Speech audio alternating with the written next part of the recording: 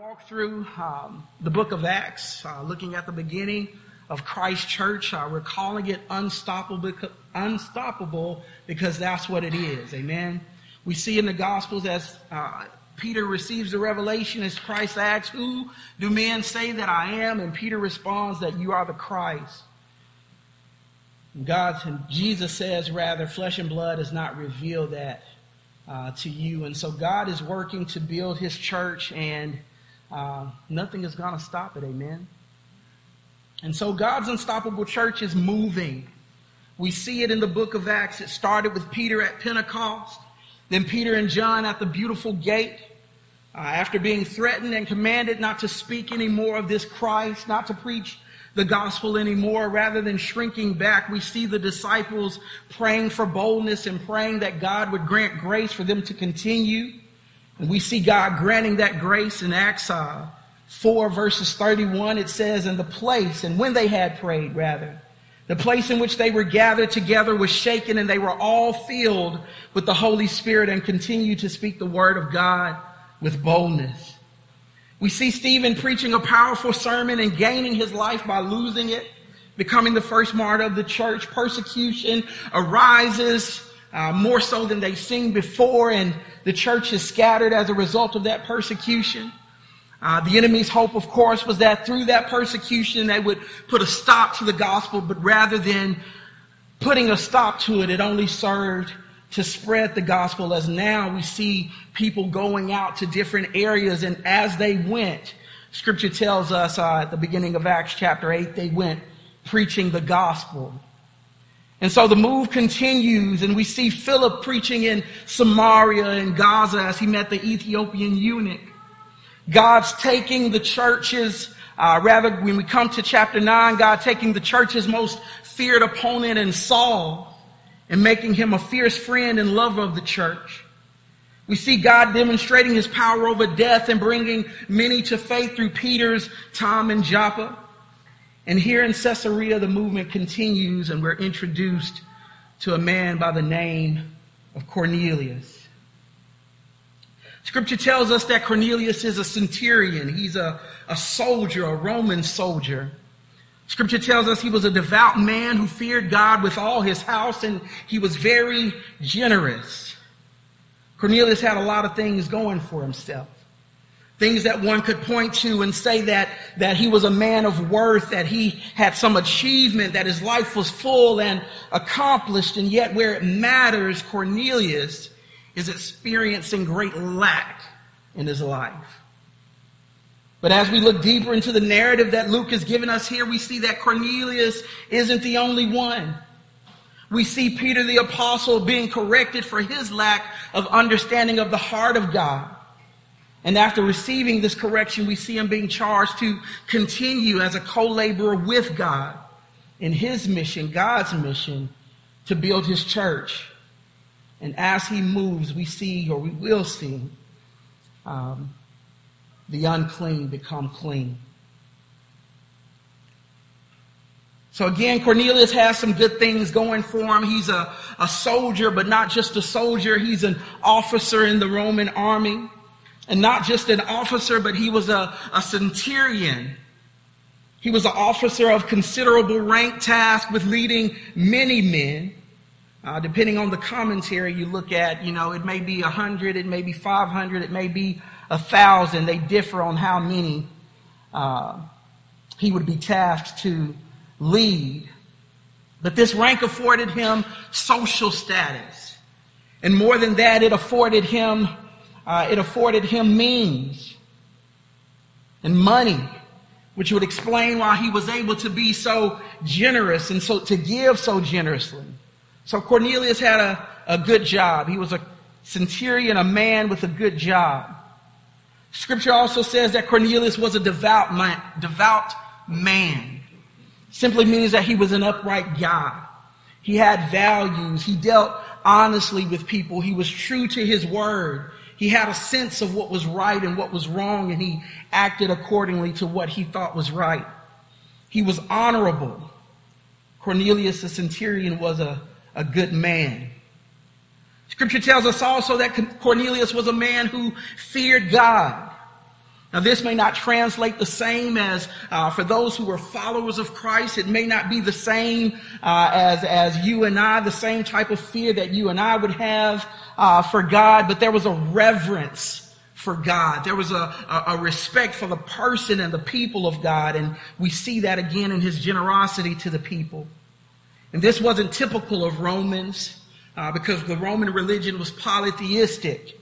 They didn't believe in one God, but many. But Cornelius feared God. And not just Cornelius, but the scripture tells us with all his house. So not only did Cornelius himself walk in this manner, but he led his family in this manner as well. So Cornelius the centurion had good morals. Scripture also records for us that Cornelius gave generously to the people. Not being bothered or discouraged by the standard relationship between Jew and Gentile of the day, he was willing to contribute to the relief of the people. Because it was a military installation there. They weren't there on good terms. But he was willing to contribute. And obviously not in a menial or a small way based on the testimony that we see in the text. So Cornelius was a good giver. Finally, scripture tells us that Cornelius prayed continuously to God. He was regimented in his prayer life. He was consistent in this discipline. Cornelius had good habits.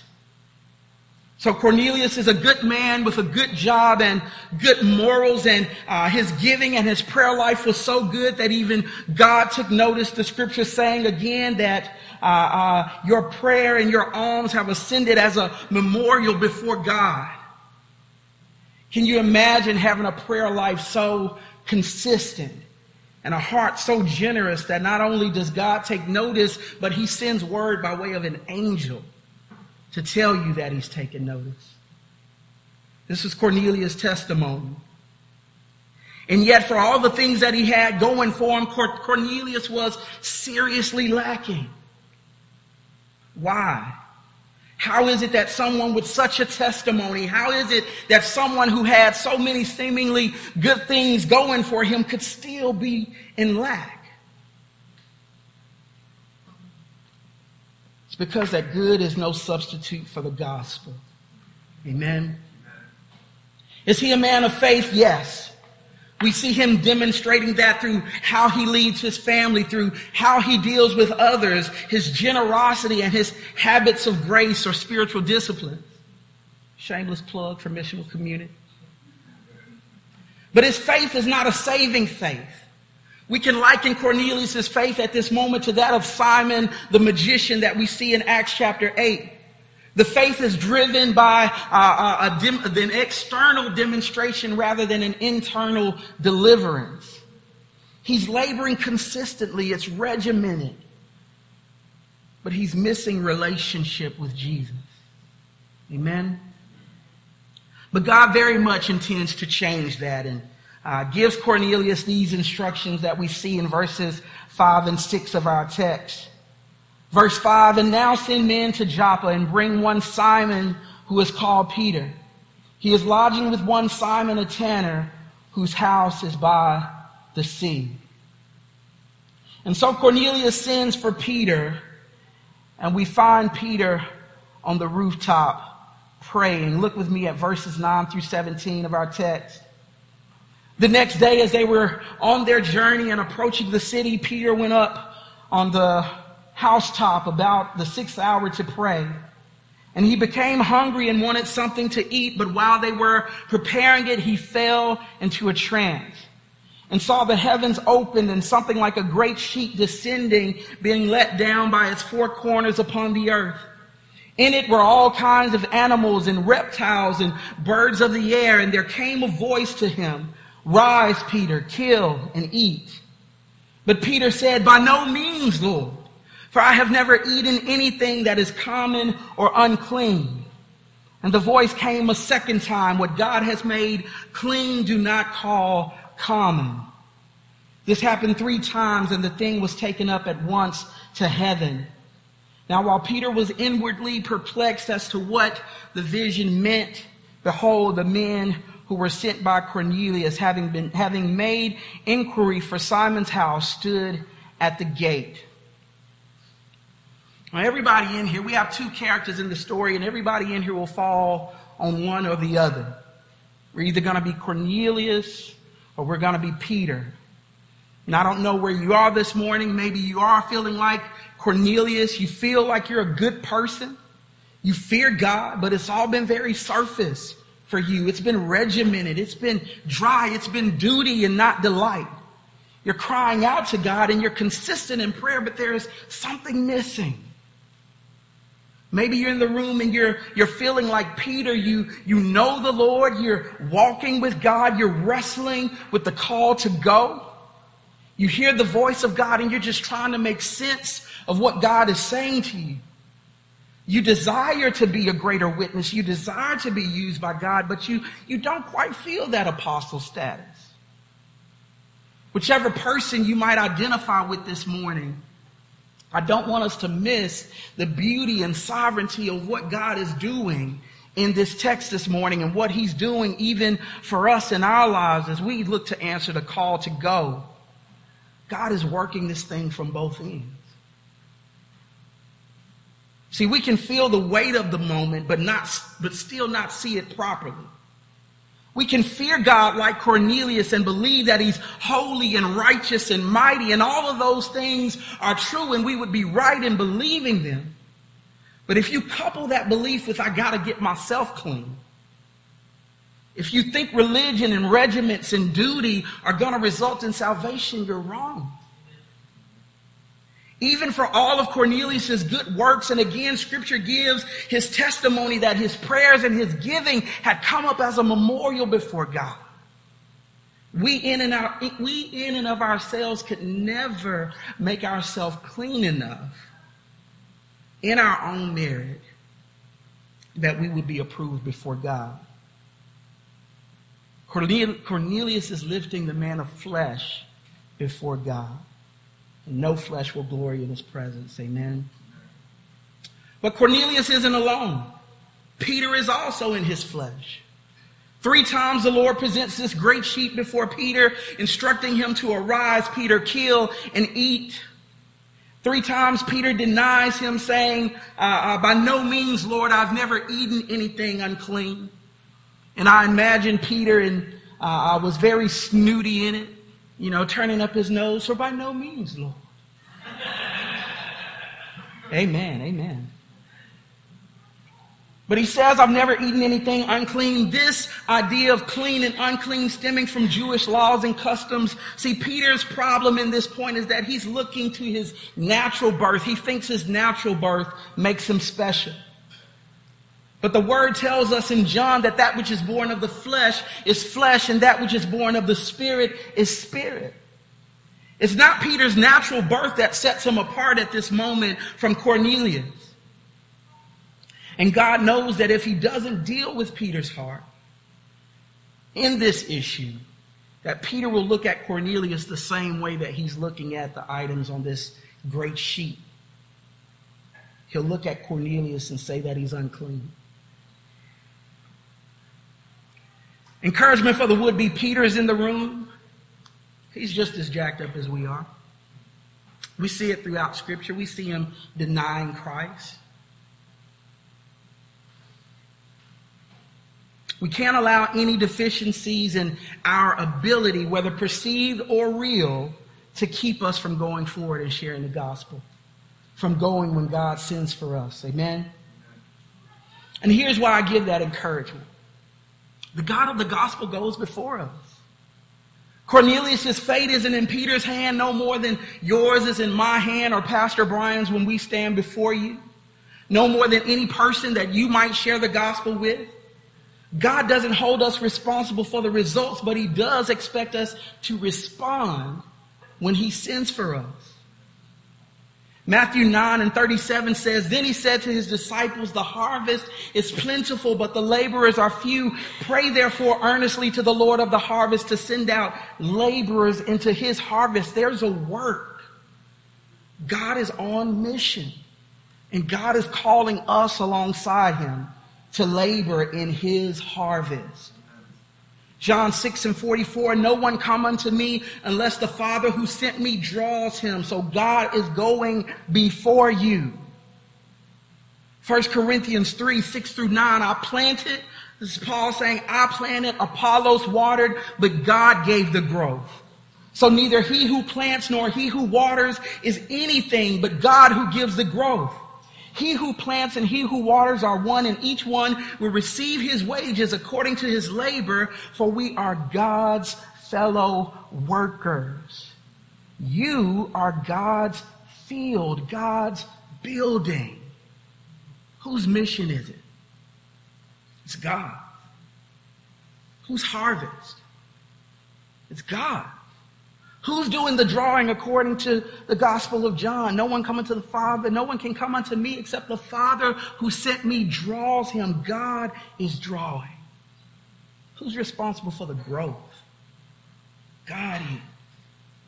Before Peter ever went to the rooftop to pray, God was already speaking to the heart of Cornelius.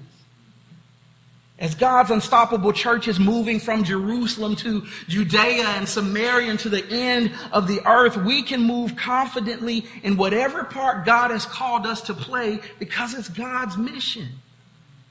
It's his church, it's his harvest, his people, his power, his spirit, his witnesses. But you will receive power after the Holy Spirit has come upon you, and you will be my witnesses. We don't go in our own power, family. The earth is the Lord's and the fullness thereof, the world and those who dwell therein. Psalm 24:1. Know that the Lord, he is God. It is he who made us, and we are his. We are his people and the sheep of his pasture. Psalms 103. We don't go alone, but we are commanded to go.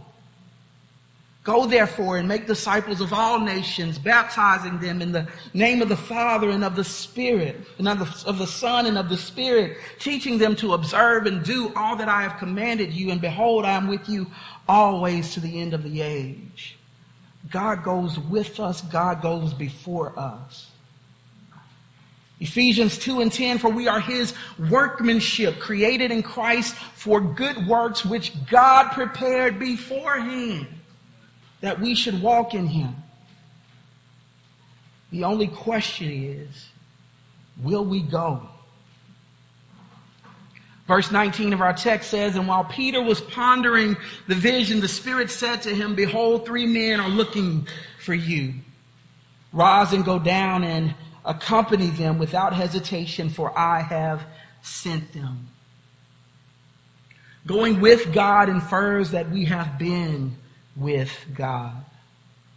One important thing to note in the life of the early church is that they had a rich prayer life. Scripture saying on more than one occasion that not only the apostles, but the people, the church, devoted themselves to prayer. Peter is in prayer. One aspect of prayer is that it positions us to, positions us in submission to the will of God. Had these 3 men sent by Cornelius arrived before Peter's time in prayer and God's interaction with him, this whole thing could have turned out very differently. But because of Peter's time in prayer, God had the opportunity to move on Peter's heart. Through prayer, God is tempering and turning Peter to not to just see God's instruction, but to submit to God's instruction. In verse 15, again, he says, what God has made clean, do not call common. Because God was not talking about the animals that he had on the sheet. God was talking about men, image bearers, people created in his image and his likeness, people whom the Son came and gave his life for.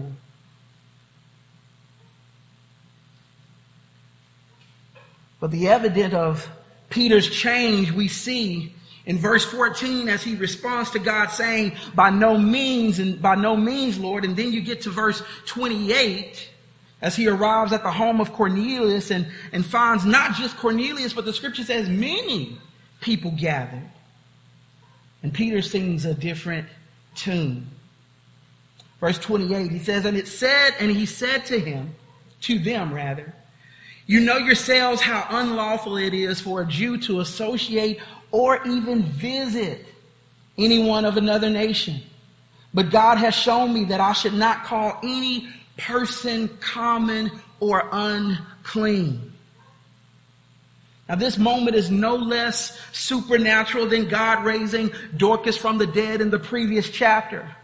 It's no less miraculous than Pentecost. It's no less miraculous than the healing of the man at the beautiful gate. This is the power of God on display.